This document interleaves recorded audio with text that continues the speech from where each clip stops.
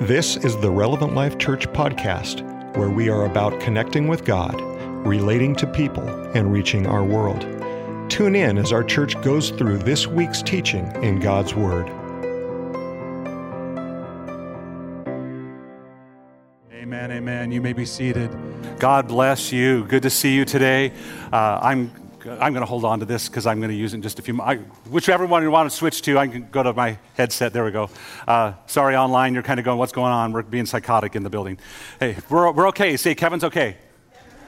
Are you okay? I just want to ask you, are you okay? Some of you look a bit concerning. You know, it's that face covering that you have over your face. It makes me wonder, are you really there? Everyone kind of just do a sneaky peek and go smile. There we go. Hey, I like it. That makes me feel better. I don't feel so insecure and alone up here now. I want to thank Larry for last week preaching the message on the yoke of prayer. I was at a powerful message. Amen. Yeah, he's not in the building, but let's just support him anyway. That was good. We thoroughly enjoyed it. I want to remind you tonight about Trunk or Treat at 6 o'clock. Everyone say trunk. Everyone say treat. You want to be here at 6 o'clock. Maybe if you're running a trunk, you want to be here sooner, and you already have an email about all that information, I hope. And so that will be good information. We're going to have a good time handing out candy and dressing up as superheroes. But how many know that God is the biggest superhero in the world, right? And we're going to be celebrating him in all of this process.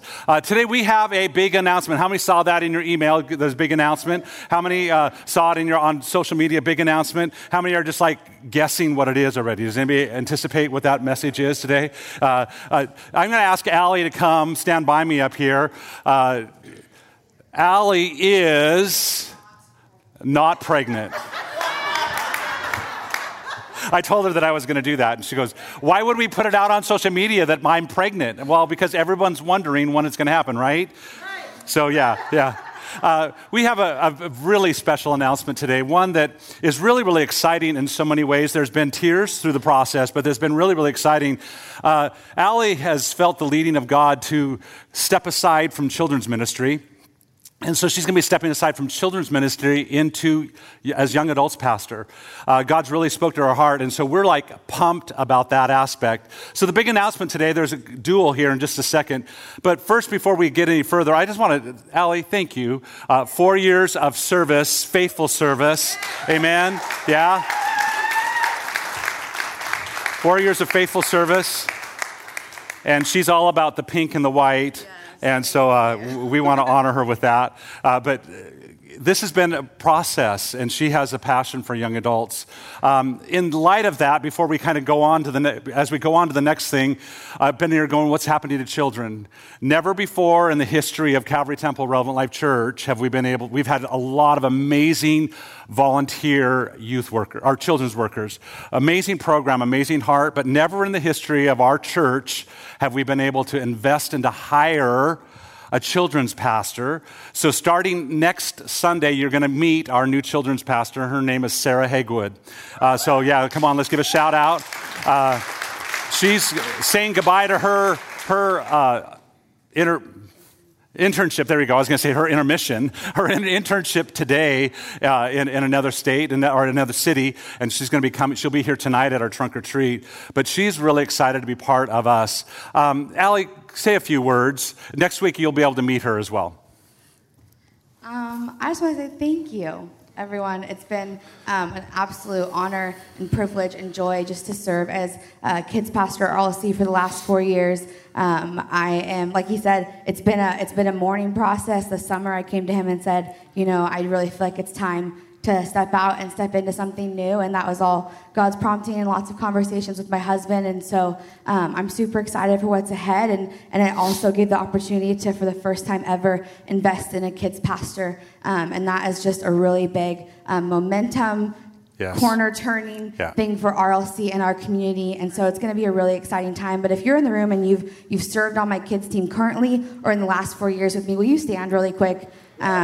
Just do that. Jaden, you too, because you serve in there. I just want to say thank you. Nathan, We all did this together, and I couldn't have done it without all of you and the people who are upstairs, so that's what I have to say. Cool. So today we want to pray over Allie. We want to pray over this transition. We're going to pray over Sarah next week.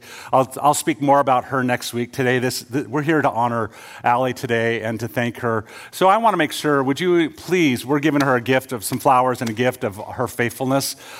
She has turned the team around. You guys have an amazing team. Like I said at our children's meeting on Wednesday night, they're the envy of every team leader in the church because they're so dedicated. And I just want to encourage you. Thank you. You've made this a success. But Allie, thank you for leading. Thank you for your passion. Thank you for your heart. And make sure you express to her. The thing that's so awesome about this, in a healthy church, you can transition from role to role and the person never leaves. Right? How many are glad that Allie's not leaving? Yes. I'm thrilled. Trenton's thrilled. Now, he could leave and she could stay. I'm just kidding. No, seriously, that's a healthy church that we can transition into a new role and grow with the process. And so support us. I know that might be a struggle for some, but just support us. Encourage as we go through this. God is doing something. This is good in the middle of a pandemic. This is good news. Heavenly Father, I thank you. I thank you for Allie. God, I thank you for my daughter. God, I pray that your Holy Spirit would anoint her as she steps from one ministry into another ministry. God, she's not losing her passion and her heart for children. God, she's just expanding to another generation. And so, God, right now, we ask, God, for your blessings. God, thank you for her faithfulness. God, would you honor her for her faithfulness? Thank you for her team. God, we pray for this transition, God, that it would be filled with your presence. God, that you would be honored and glorified in her steps that she takes. God, would you prepare the way, as you already have, for the next steps to be taken in children's ministry? And God, we just ask, again, God, for complete unity and a heart, God, that's moving forward. God, we thank you for the positive movement. And God, we give you the praise in Jesus' name. Amen. Amen. Thank you. Yep, I love you. Come on, let's give her a round of applause. Good announcements. You know, it's hard when there's a mourning of a loss, but there's a celebration to go, no, this is pivotal in where we've been. And if you've been with Relevant Life Church or Calvary Temple for the last 60 plus years, you realize that there's been a lot of volunteers that have stepped into kids ministry, but we've never had anybody that's been hired on as a position that is a steady position. And so this is going to be a really positive experience. And we're just anticipating that as our kids team partners together now with Sarah, we're just going to take leaps and bounds forward even further than we were at. And we believe in that. As we step into today, everyone say rhythms. Rhythms, that we're talking about rhythms, healthy rhythms in our lives. And this definition of rhythms is a strong and a regular repeated pattern, something that's continuing. You know, I mean, if it's just a beat for a temporary period of time, it's not a rhythm. It's not something that stays consistent, especially when we look at our lives. How many are thankful for the regular rhythm of your heart? Amen. If your heart was not regularly beating, you would have problems. There would be health issues. And so we're thankful for this regular rhythm. And so God comes and he goes, no, I want to have rhythm in your life. There is a rhythm that I have designed as I designed creation and as I designed humanity. And there's a rhythm that I set up that would be honoring in your life as a spiritual human being. As we look at these rhythms, they're spiritual formation issues. They're the spiritual formation things that help us walk out our Christianity, that help us walk out our faith. But in our culture today, spiritually today, there's this thing called dissonance. This thing called noise. You know, we can say whether it's white noise or whatever, but I'm going to say it's not white noise. It's more of a harshness, a discord. It's not just a droning of a noise. Sometimes it's very alarming and startling. How many have recognized the dissonance in our culture? How many have experienced the dissonance in your own life as we walk through this? That's why Jesus is able to come and go, I come and I leave you with peace, this peace that the world will not understand.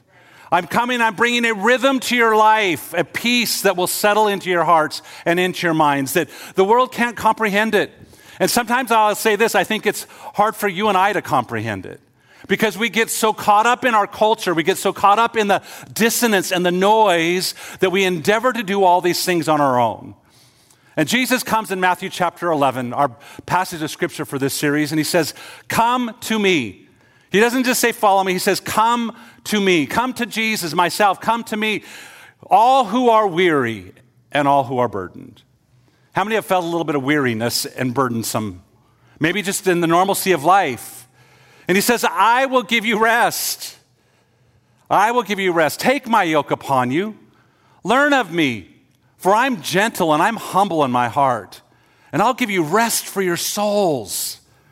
My yoke is easy and my burden is light. Jesus is coming. He's going, hey, in a world of dissonance, in a world of noise, in a world of calamity, there is a rhythm that you can settle into with me. There's a rhythm beyond the understanding of humanity. How many of you have been to the doctor lately or within the last year, or I guess maybe a lot of it's been online doctoring, but how many have ever gotten a prescription from a doctor before? And on that bottle, that prescription, there is, please take with water, please take with food, please take on an empty stomach, please take every 4 hours, please blah, blah, blah, blah. As Rhonda and I have been going through the journey of cancer and chemo, she has had an onset of medicines that have filled the counter at times. There's a lot of prescriptions and there's a lot of directives on those bottles. She had to be wise to take those medicines the way that they specified. How many have realized that? If you take them wrong, something's going to happen. If you combine medicines where you should not combine them, you're going to have a problem. Thankfully, today we have an empty cupboard of no longer medicines there. And we're thankful for that because God is victorious. Amen?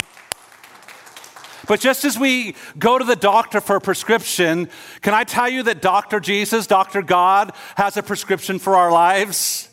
He has a medication that he gives us to say, are you weary? Yes. Are you burdened? Yes. Do you feel anxious? Yes. Whatever it might be, do you feel sick? There's a prescription for it. There's a medicine for it. And many times we are turning to a world to find our answers when God says, I've already given it to you. I've already given it to you. Will you do me a favor? I didn't bring my paper Bible up here, but if you have the Bible app, would everybody just open the Bible app? Because I don't want to lift our phone and say, this is my Bible. But have your Bible app, and would you hold it up and say, I trust this book. Come on, I trust this book. In our current age, this is the book that we're looking at, the Bible. Maybe you have the paper copy and you go, no, I trust this book. Today, when we talk about the medicine that God has given to you and to we're talking about this idea of the Word of God. God's Word to us. I'm going to give you a couple Bible facts this morning. This Bible that we have is comprised of 2 parts, 39 Old Testament books and 27 New Testament books, written by 40 writers over a period of 1,600 years. So I want you to, I don't know if you catch that or if that strikes you or not, but how many can step back in awe and recognize this challenge of 40 writers over 1,600 years span of time writing this book called the Bible that has continuity from beginning to end. Continuity, the message of redemption.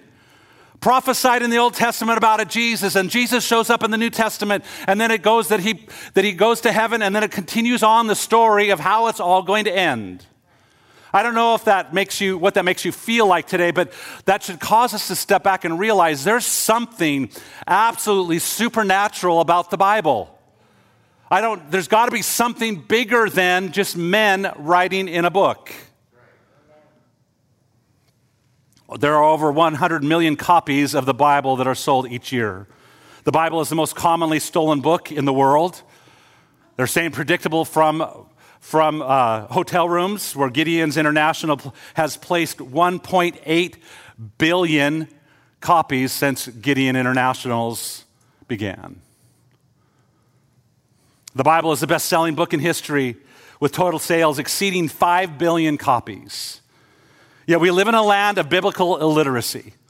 We step back and we look at ourselves and go, no, I have a Bible, and no, I believe this Bible is true, but we don't know what the Bible says. No, I believe this Bible is true, and I hold it unto myself, and I cling to it, but do I read it? Do I practice it? Do I let it impact my life? Recent polls, more Americans now believe that the Bible is a book of fables and history than those who believe that it's the literal Word of God. Gallup poll has said that fewer than a third of Christians say it's to be taken literally. Over the past 3 decades, Americans' view of the Bible as the literal Word of God has been declining, while their view that the Bible is a collection of fables, myths, and history recorded by man has been ever increasing. Among all sampled Americans, fewer than one in 4, or 24% in total, said that the Bible is actually the Word of God and that it should be taken literally, word for word.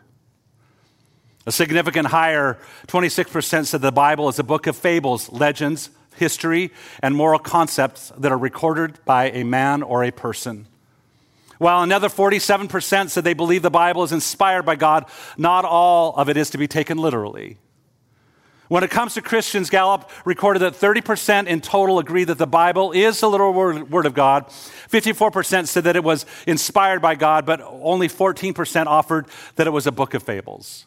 So as we step back and we begin to look at this thing called the Bible that should guide our lives, that should direct our lives, that should give us how we live, our directions, the question that we have to come to is we have to ask ourselves, how does this impact me? Do I allow it to impact my life? Fewer than half of all adults can name the 4 gospel accounts. Many Christians cannot identify 2 or 3 of the disciples. 60% of Americans cannot name 5 of the 10 commandments. 19% read every single day. 26% read a few times a week. 14% read once a week. 22% read at least once a month. 18% rarely or never read it. And we think about the amount of Bibles that you and I possess. How many have more than one copy of Scripture? I don't want to tell you how many I have. But I ask you, where do you fall on the statistics? Where are you at? And today I don't want to come and I don't want you to feel condemned. I want you to come back and go, where am I at spiritually? Where am I being spiritually formed? What are the practices and the rhythms of my life that reveal how much I love God? That reveal how much I want to honor God? So today, as we step into this concept, we're going to look at God's Word, and specifically not just the power of God's Word, but how do we meditate upon the Word of God? And we'll get there in just a second. The thing that I love about this is that God doesn't expect the same degree of Bible mastery from all people. Can I tell you today, I wish I was a theologian, but I'm glad that there are people that are so much smarter than me. And we oftentimes come and go, well, I don't know what you know. Can I tell you, it's your responsibility biblically is to study to show yourself approved. Not Kevin approved, but yourself approved. So it's your job to step in and go, am I approved? Do I understand how to rightly handle the Word of God? Am I rightly handling the Word of God? How many realize that it's not a destination that you get to, it's a progression that we must work through. When we neglect the reading of the Bible, we don't just miss knowledge, we miss God. If you are here and you're going, no, I love God, and you don't know His Word, you don't know God. Wow, that's an abrupt statement. That's the reality. It's not just for knowledge. It's not just to go, do I know God's Word? It's going, that's how I discover who God is. When we talk about the sure word of prophecy or how do we get to know Him, we can be moved by emotions and prayer and worship. We can even be moved by the Word of God. But if we're not allowing the Word of God to come in and shape our lives and change us, how do you even know who God is? This book that reveals Him from beginning to end. How do we understand the reckless love of God if we don't understand Genesis to Revelation?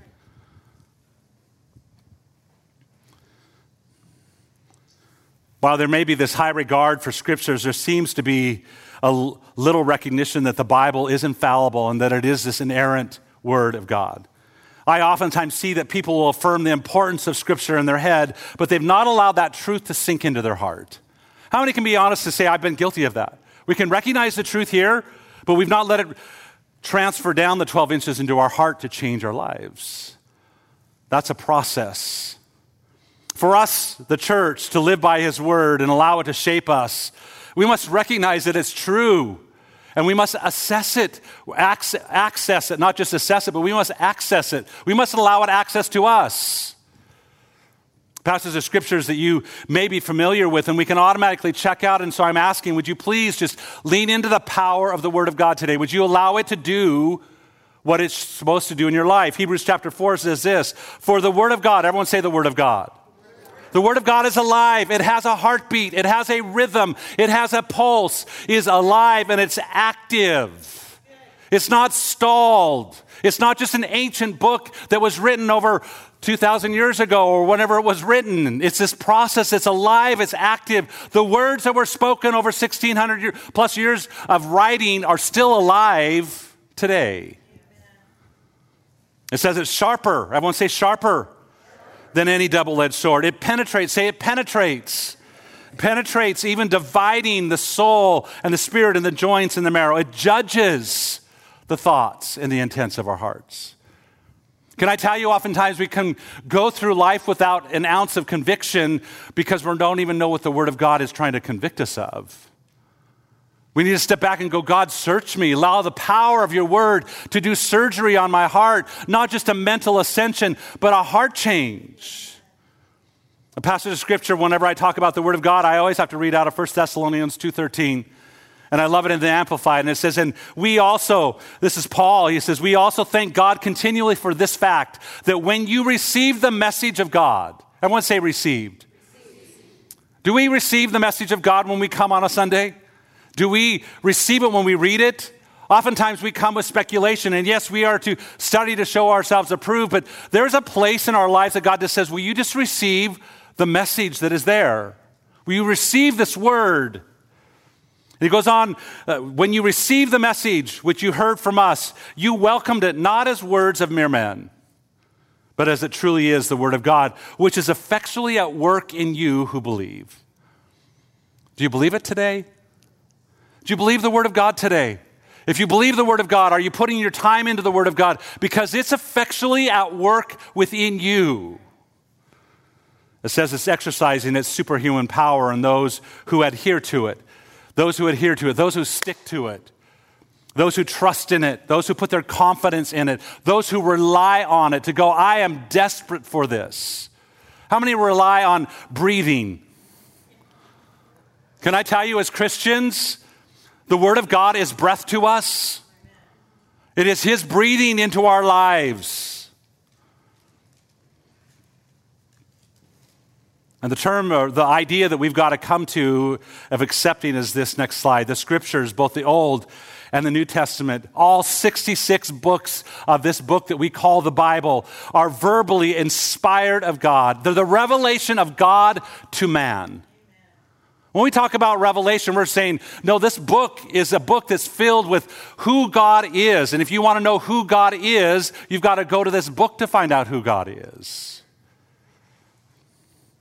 The infallible, the authoritative rule of faith and conduct.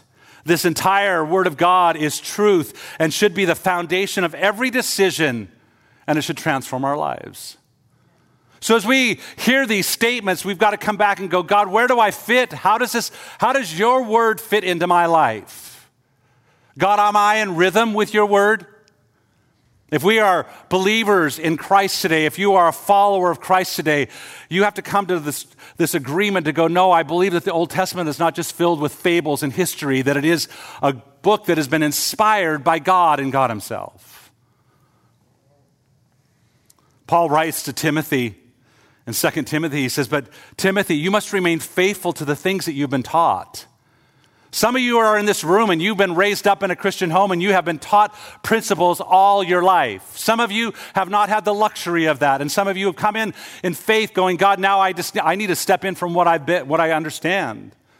Paul's writing to Timothy, he's affirming this thing. You've been taught these things. You know that they are true, for you know that you can trust those who taught you. You've been taught the Holy Scriptures from your childhood, and they have given you the wisdom to receive salvation. How many are thankful for the wisdom to receive salvation? The power of the Holy Spirit has moved in our lives. We've heard a message, a Bible verse, and God's Word has touched us, and we go, no, I recognize that I need Jesus. And then he says in verse 16, he says, all Scripture, everyone say Scripture. All Scripture, he's talking about the concept of everything that has been given. He said everything that God has given has been inspired by God, and it's useful to teach us what is true.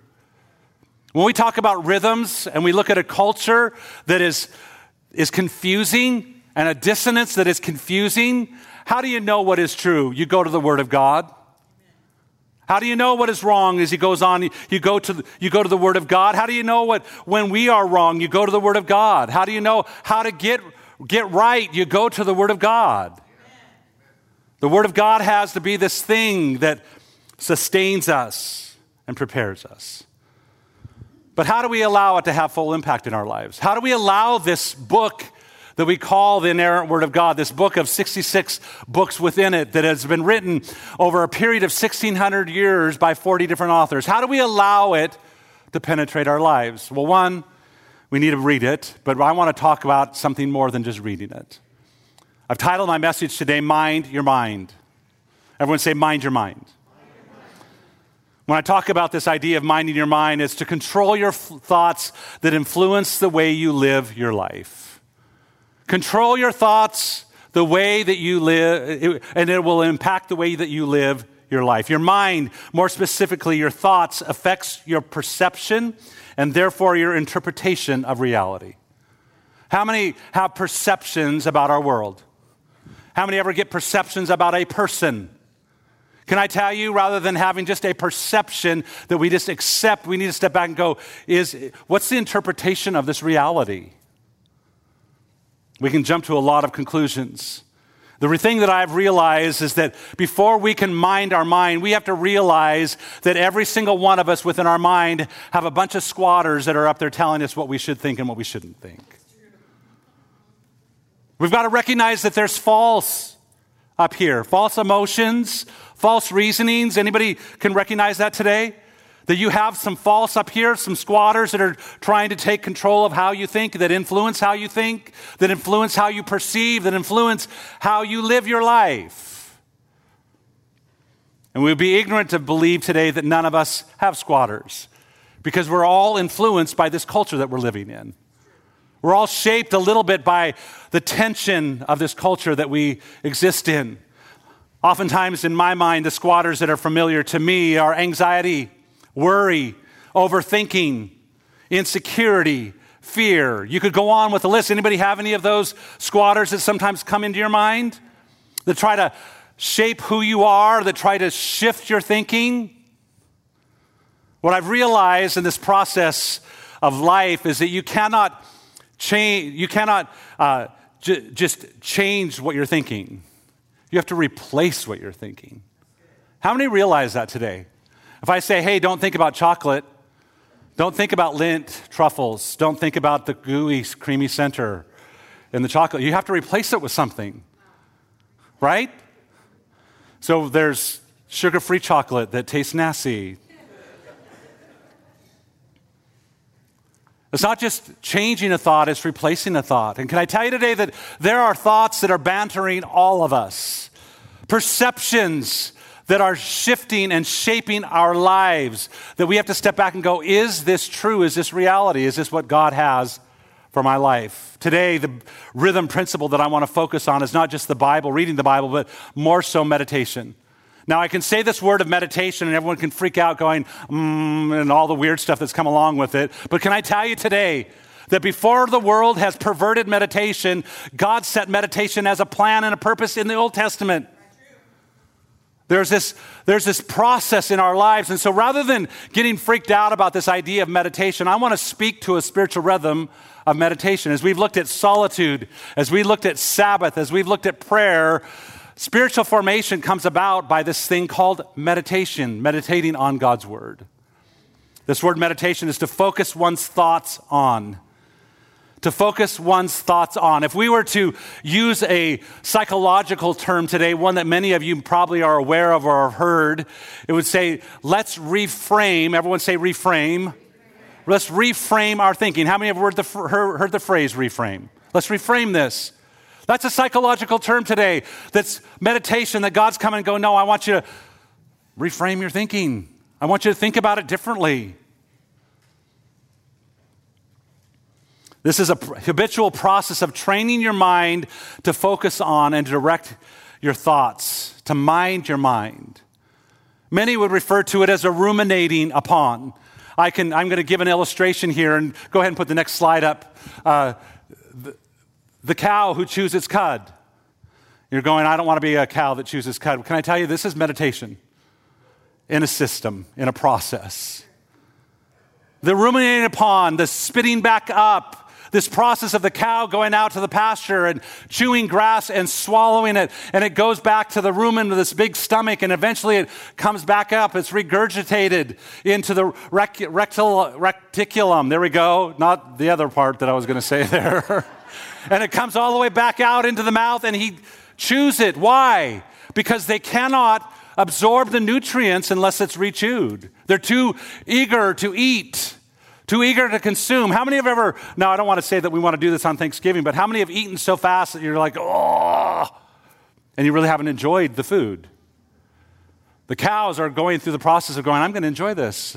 After I've gone out and gorged myself, I'm going to spit a little bit back up, and I'm going to chew on it, and I'm going to just sit there and get the nutrients out, and then I'm going to re-swallow it. You say, Pastor Kevin, you're gross, but that's the reality of meditation. Can I tell you that today? It's an ingestion. It's a digestion, and it's an absorption of the Word of God. It's allowing the Word of God to be ingested. Can I tell you, if you don't go eat the Word of God, you'll never digest the Word of God. If you don't digest the Word of God, you'll never absorb the nutrients from the Word of God. That digestion process is this meditation, is this waiting on God, listening to what the Word of God says to you, that you can absorb the nutrients from it. I ask you, what are you chewing on? What are you ruminating over? What is it that consumes your thoughts? What is it that consumes your spare time? We can meditate on culture. We can meditate on the world's circumstances. We can meditate on politics and vaccines. We can meditate on troubles and calamities and cancer and COVID. We can meditate on social media and the latest news or what's wrong on planet Earth. All these meditations promote fear and anxiety and worry and mistrust. Stir us where we are paranoid or concerned. We live in an agitated state, and all of us just go, can I go to a private island someplace and get away from humanity? Right? What you meditate on determines the outcome of your life. What you are ingesting, what you are digesting, what you are absorbing determines this outcome of our lives. Determines the shape of your thinking, determines who you are as an individual. I found this quote this week and I love it. Your mind is a garden. Your thoughts are the seeds. You can grow flowers or you can grow weeds. How many realize that in your own life? Can you step back today and go, no, I see some flowers. Oh my word, I see some weeds. This process of Bible ingestion and meditation is so vital to determine what you're growing, to determine even the seeds that you've allowed to be planted in your life. There are 12 science-based benefits of meditation. If you're hearing one, the practical, I'm just going to read them off real quickly. Number one, it reduces stress. This is what the science-based, the medical, our secular medical field is saying. It reduces stress. It controls anxiety. It promotes emotional health. It enhances self-awareness. It lengthens an attention span. It reduces age-related memory loss. It generates kindness. Man, a lot of people in our culture need to be meditating more. It fights addictions. It improves sleep. It helps control pain. It decreases blood pressure. It's accessible anywhere. So if you're here and you're going, I need to see what's the practical of it, here's the practical. Do these sound appealing to you? Do any of these sound appealing to you? I look at all of them practically and go, no, I want all those. I want all those.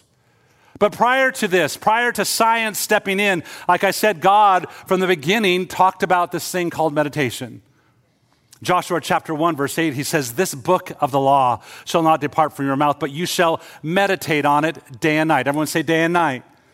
A continual process in your life that it's not let go of. It's not just one day a week. It's not just when you feel like it. It's every day, every night that you step back and go, God, I'm meditating on your law. So that you be careful to do according to all that is written in it. And then you will make your way prosperous and you'll have good success. Psalms chapter 1, verse 2 says this, but his delight, everyone say delight. Kevin's delight is in chocolate, but it should be in the law of the Lord.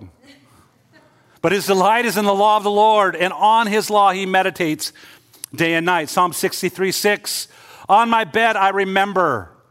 What is it that you think about while you're on your bed? What are you remembering as you're laying there trying to fall to sleep? Are you remembering what has happened wrong in the day? Are you worried about what's going to take place tomorrow? Are you remembering the faithfulness of God? The psalmist says, I remember, on my bed I remember you. I think of you through the watches of the night. Psalms 119:48. I will lift up my hands to your commandments, which I love, and I will meditate on your statutes. Psalms 145:5. On the glorious splendor of your majesty and on your wondrous works, I will meditate. When we come and we worship the Lord, we're stirring up his glorious splendors that we're remembering, and we're thinking about those things. New Testament, Matthew 4:4, Jesus himself said, it is written, man shall not live on bread alone, but by every word that comes from the mouth of God. John 15:7 says this, if you abide in me and my words abide in you. Say my words abide in you. Say his word abides in me. When we step back and we say, God, your word abides in me, these aren't just words. We're saying, no, God, I'm aligning my life. I'm adhering to your word. I'm sticking to it. I'm trusting it. I'm relying on it. 2 Timothy 2:15, he says, do your best to present yourself to God as one approved, a worker who has no need to be ashamed, who rightly handles the word of truth. Philippians 4:8, Paul writes a passage of scripture that we a lot have memorized. He says, finally, brothers, whatever is true, everyone say true. Whatever is honorable, say honorable. Whatever is just, say just. Whatever is pure, everyone say pure. Whatever is lovely. Whatever is commendable. If there's anything excellence, if there's anything worthy of praise, he says, think on these things. Now step back and do a mental search of what it is that consumes your mind. Are they these 8 items that Paul is writing about? I can tell you that I don't always think on true, honorable, and the list goes on.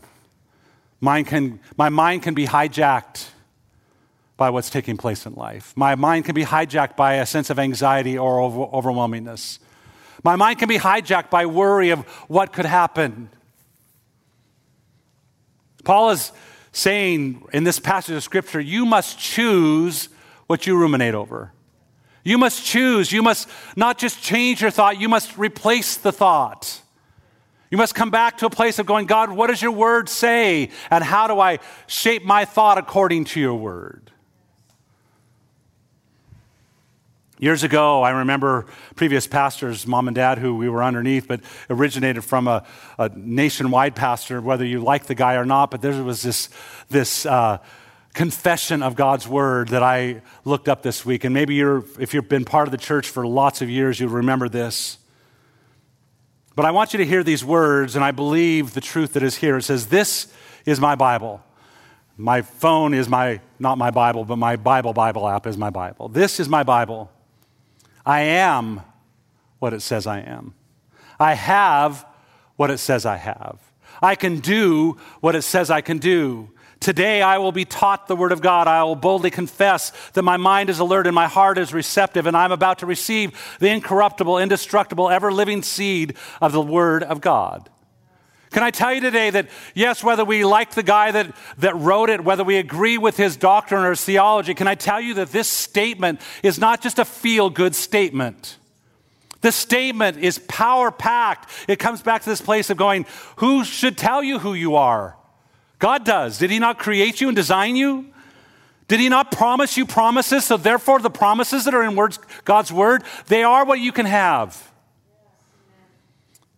Did he not tell you what you could do, that he's the one that empowers you? You can do what he says that you can do. We've watched it throughout the history of Scripture.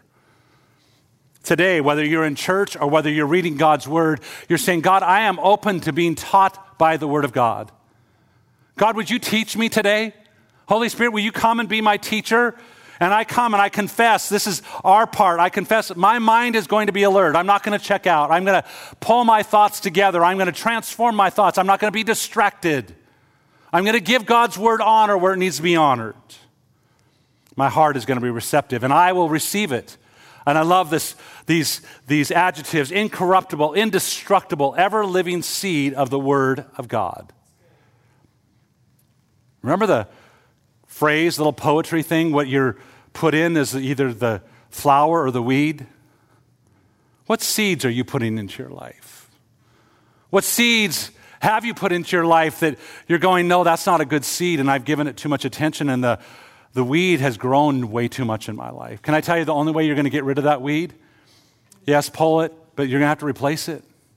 You're going to have to start thinking differently. You're going to have to start patterning your life differently. We talk about taking medicine. We have to be cautious of how much medicine we take. There's a place that we have to not overdose. But can I tell you today, many of us don't overdose on God's word. There is no we underdose. We are underdosing in our lives the word of God. We're not allowing it to come in and do what it was intended to do. This meditation is the renewing of your mind with the Word of God. It's this spiritual discipline that is creating an emotional and spiritual space for God to come into our lives and do something supernatural. It's recognizing that this book that you and I hold dear to our lives is truth and it's inspired. That what it says is reality. What it says about you is reality. What it says about creation is reality. There's been an old term, an old method that's 1,600 years old. It was been passed down through church, different church denominations, and it's actually a Latin term. It's called Lectio Divina. Lectio Divina. Let's practice it today. Lectio Divina. When we look at this definition, it means divine reading. Divine reading, that when you step into the Word of God, it's not talking about just a paper book. It's in relation to the Word of God that we step in and it's a divine reading. It's reading with intent to hear. Reading with intent to yield. Recognizing that this book that you and I have is a living book. It's life-giving words. So I just want to walk really quickly through this process. Number one, what is this process? Reading. Number one is reading. What does the Word of God say? What does the Word of God say? For meditation to work, you have to know what the Word of God says, right?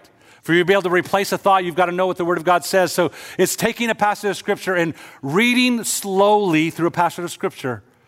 Not trying to conquer it, not trying to dominate it, but allowing it to speak into your life. Reading slowly, noticing the words that speak to you in a particular way, whether it's positively or negatively, whether it's bringing conviction or whether it's just wondering and curiosity. The second step of this Lectio Divina is meditation. What does the Word of God say to me? It says what I can be. What is it saying to me? After you slowly read, it steps into this process of chewing on the text, pondering its meaning, focusing on whatever part of text that you're drawn to, and allowing the Holy Spirit to guide you through the process. Next, it comes to this aspect of prayer. What do I say to God in response to His Word? Can I tell you that many times we can come and we can read a passage of Scripture and that's where we stop? Well, I did my Bible reading, check. Do we pause and wonder about the Word of God? Do we let specific words rise up into our spirit and stick to us? Do you take opportunity to pray through the Word of God, have a conversation with God about the text that you've just read? Discovering how God addresses the individual through each text, sincerely having a conversation with Him, talking about what is really in your heart. Number 4 is contemplation. No questions are here, just a humble and a grateful rest in the presence of God. Oftentimes when we talk about contemplation in our lives, to think deeply about. The term contemplation from this process is not to think deeply about, but to rest in the presence of God deeply. After you've read, after you've meditated, after you've prayed, rather than going right immediately into action on ourselves, we step back and go, God, what is it that you're going to do in my life from this? How am I going to let you shape my life from this? As humans, we are doers, are we not? We get a passage of Scripture and we're going to conquer the Scripture rather than allowing the Spirit of God to conquer us through the Scripture. To do the work. Remember when we talked, as Pastor Larry talked last week, about this yoke that is easy, this burden that is light. Many of us address the Word of God and going, I've got to. There's got to be a Holy Spirit moment that we just step in and say, God, will you do this in me? It is living and it is active. God, would you be alive in me? With the power of your word, God, I release it. I give it permission to do in me what it needs to do. Would you convict me where I need to be convicted? Will you shape me where I need to be shaped? Too often we come back and go, no, it's my power. Yes, you have a power of choice, but there's also a power of surrender. There's a power of submission to the power of God's word. The next step is repetition. Where was I most moved in my reading and my prayer? So you walk away from it after contemplation, and the next day you're going, man, I'm really stressing. I'm really feeling anxious. I'm feeling in turmoil over the situation. You go back and repeat. You go back to that passage of Scripture and you go, what were the nuggets that brought peace to my heart? And then lastly, we go to a place of action. What am I resolved to do now that I have received the Word of God? I'm going to close today with Psalms 23. I want us to take a moment to practice this principle. I want us to take a moment. I don't want to rush it. I want to actually read these verses together, the 6 verses together. And I want us just to take a moment to say, God, what is it that you're speaking to me? You know what I love about this passage of Scripture, what I love about this chapter is a psalm of confidence. Confidence in who you know God is. And I want some of you, maybe you're here and you're going, I don't even know that passage. I don't even understand that passage. Today I want you to begin to ponder this passage. So would you read with me? Let's read it together. The Lord is my shepherd. I lack nothing. He makes me lie down in green pastures. He leads me beside quiet waters. He refreshes my soul. He guides me along the right paths for his name's sake. Even though I walk through the darkest valley, I will fear no evil, for you are with me. Your rod and your staff, they comfort me. You prepare a table before me in the presence of my enemies. You anoint my head with oil. My cup overflows. Surely your goodness and your love will follow me all the days of my life, and I will dwell in the house of the Lord forever. Will you just read that passage of Scripture on your own now? Would you just look at those words? Read through the chapter once again.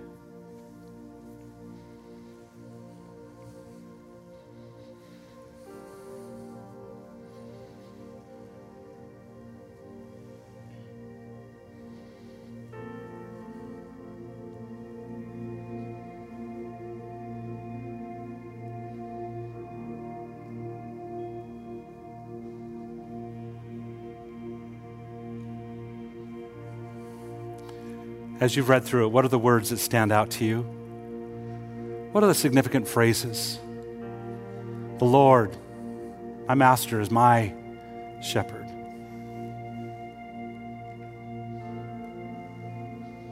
My shepherd, he provides for me, he guides me, he directs me. My shepherd's such a good shepherd, I lack nothing. Everything I have need of, he is there and he provides it for me. He causes me to rest in lush, peaceful pastures. He replenishes my soul along the quietness of the water brook. He guides me on those paths that are right for his namesake, because he is I am God. He is my deliverer. He's promised to walk with me and to never leave me or forsake me. And even though I walk through dark valleys, even though we go through circumstances that are impossible to bear, our shepherd, his presence is with us. He'll never leave us nor forsake us. He brings comfort with his staff, and he brings protection with the rod. And there's a significant transition in this passage of Scripture. He says, I will fear no evil, for you are with me. The writer of the Psalms, as he begins to write this passage of Scripture, what I want you to grasp is that he's talking about, I'm just a shepherd, and it's he that's doing all this. And then it shifts from a recognition of who he is to go, no, you are this in my life. Can I tell you that's a level of maturity that all of us come to? In verse 5, it says this, you prepare a table. God, you come in the middle of my circumstances, in the middle of my dark valley, in the middle of my dark situations. You prepare that table before us. In the midst of our enemies, in the midst of calamity, we can be at rest, we can be at peace.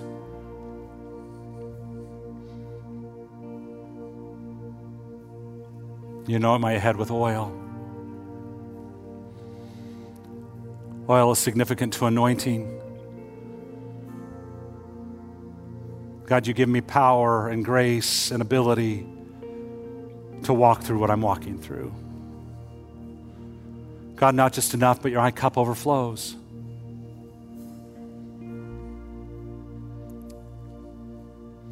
Surely this goodness of God and this love of God, this mercy of God, because you are my shepherd and I lack nothing, because you are my shepherd and you see to every detail of my life, these character traits follow me.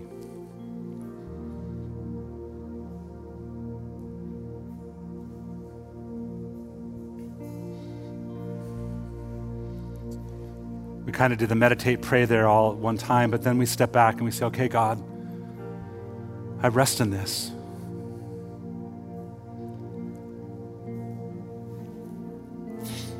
I rest in the power of your word. I rest in the reality of your word. I rest in the character of who you are. I rest in the fact that this is what you are doing for me. You're doing in my situation, in my circumstance.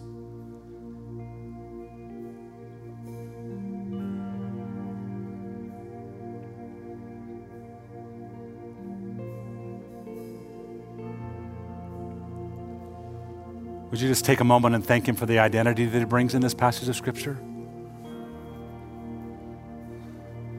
God, I thank you for the identity that you provide for us. The uniqueness that you call us to, this assurance that each of us have.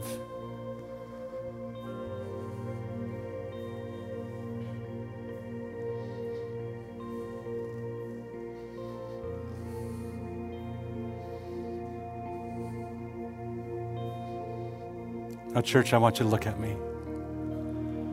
The passage of Scripture that is life. I can speak to this passage of Scripture with a lot of conviction because this Scripture is a Scripture that's part of my heart. This Scripture is when I begin to feel anxious and I begin to feel worried and I'm laying in bed and I can't sleep, I begin to walk through, the Lord is my shepherd. He's my security. He's the one that I don't have to watch over myself. He's watching over me.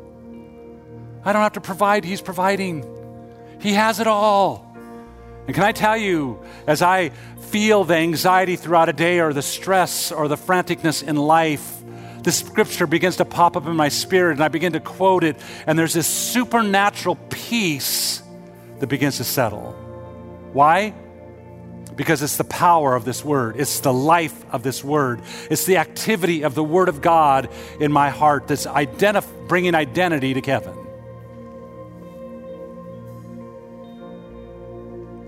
And then I have to go back and I have to look at my life and go, God, what steps of action do I need to take as a result of this? The action that I come back to oftentimes is this, the contemplation to go, God, I rest in the truth of your word. God, I rest in the truth of your word.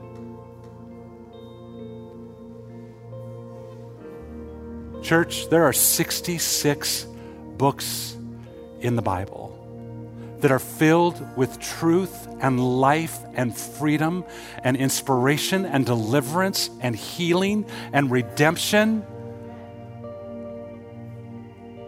And if we don't partake of them, we're missing out on something so vital in our lives.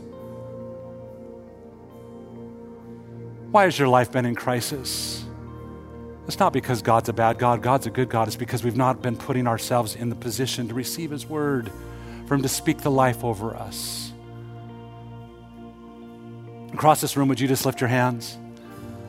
God, today, we thank you for the power of your word. God, we confess today that it is inerrant, that it is without error, that it is infallible, that it is your truth that is what shapes our lives. And God, we confess today that we can have what it says we can have, and we can do what it says we can do. God, today I pray for a supernatural hungering and thirsting for your word. God, that we would be not numbered, we would not be the people numbered among the biblical illiterate, but we would step in to go, God, help me to practice your truth. God, this simple little process of divine reading, God, where we read and we meditate and we pray and we contemplate. And we step back in and we repeat it once again. And God, today, sometimes that action is something that's going to call us to and how we live and the choices that we make. And sometimes that is just a settling to go, God, I rest in the power of your word. God, today we rest in the power of your word. God, I pray that you would begin to just search our hearts and our lives as we address this area in our lives, this rhythm of meditation. And God, we thank you for the power of your word in us. In Jesus' name. Amen. One last thing before you go. I don't know your individual circumstances. I don't know what it is that you're battling today. I've picked out a scripture that speaks to my heart, and I think it speaks to everyone in the sense that it is a psalm of confidence, that we can have confidence in the power of God. But throughout the entirety of that book that we love and we adhere to, there is a subject for every need in your life. And where you are struggling, my challenge to you today this week, is to step in and go, God, what is the passage of scripture that speaks to my circumstance? Maybe it's a circumstance of a relational issue. Maybe it's a circumstance of forgiveness. Maybe it's a circumstance of love. Can I tell you, maybe it's a marital issue. Maybe it's a child issue. God's word is complete in every facet of life. And if you've been trying to do it on your own and you've been having your own perceptions and your own concepts, would you step in and go, God, what is your concept on this? How many will receive that challenge this week? Whatever it is in your life that you'll step back and go, I'm just going to pick a verse, whether it's one verse, whether it's 3 verses, and I'm just going to begin to meditate on this verse. I guarantee you, you can hold me to it. If you do it and you regularly repeat it in your mind and in your heart, your life will begin to adjust. Your thinking will begin to produce flowers and not weeds. Thank you for coming today. God bless you. We'll see you next Sunday. Have an amazing day. Our prayer team's coming across the front. If you need prayer today, would you allow them to pray for you? We believe in the power of prayer. God bless you. See you tonight at Trunk or Treat. Here at Relevant Life Church, it's our mission to see people connect with God, relate to one another, and reach our world. This single statement drives everything we do as a church. Our hope is that today you were encouraged in this.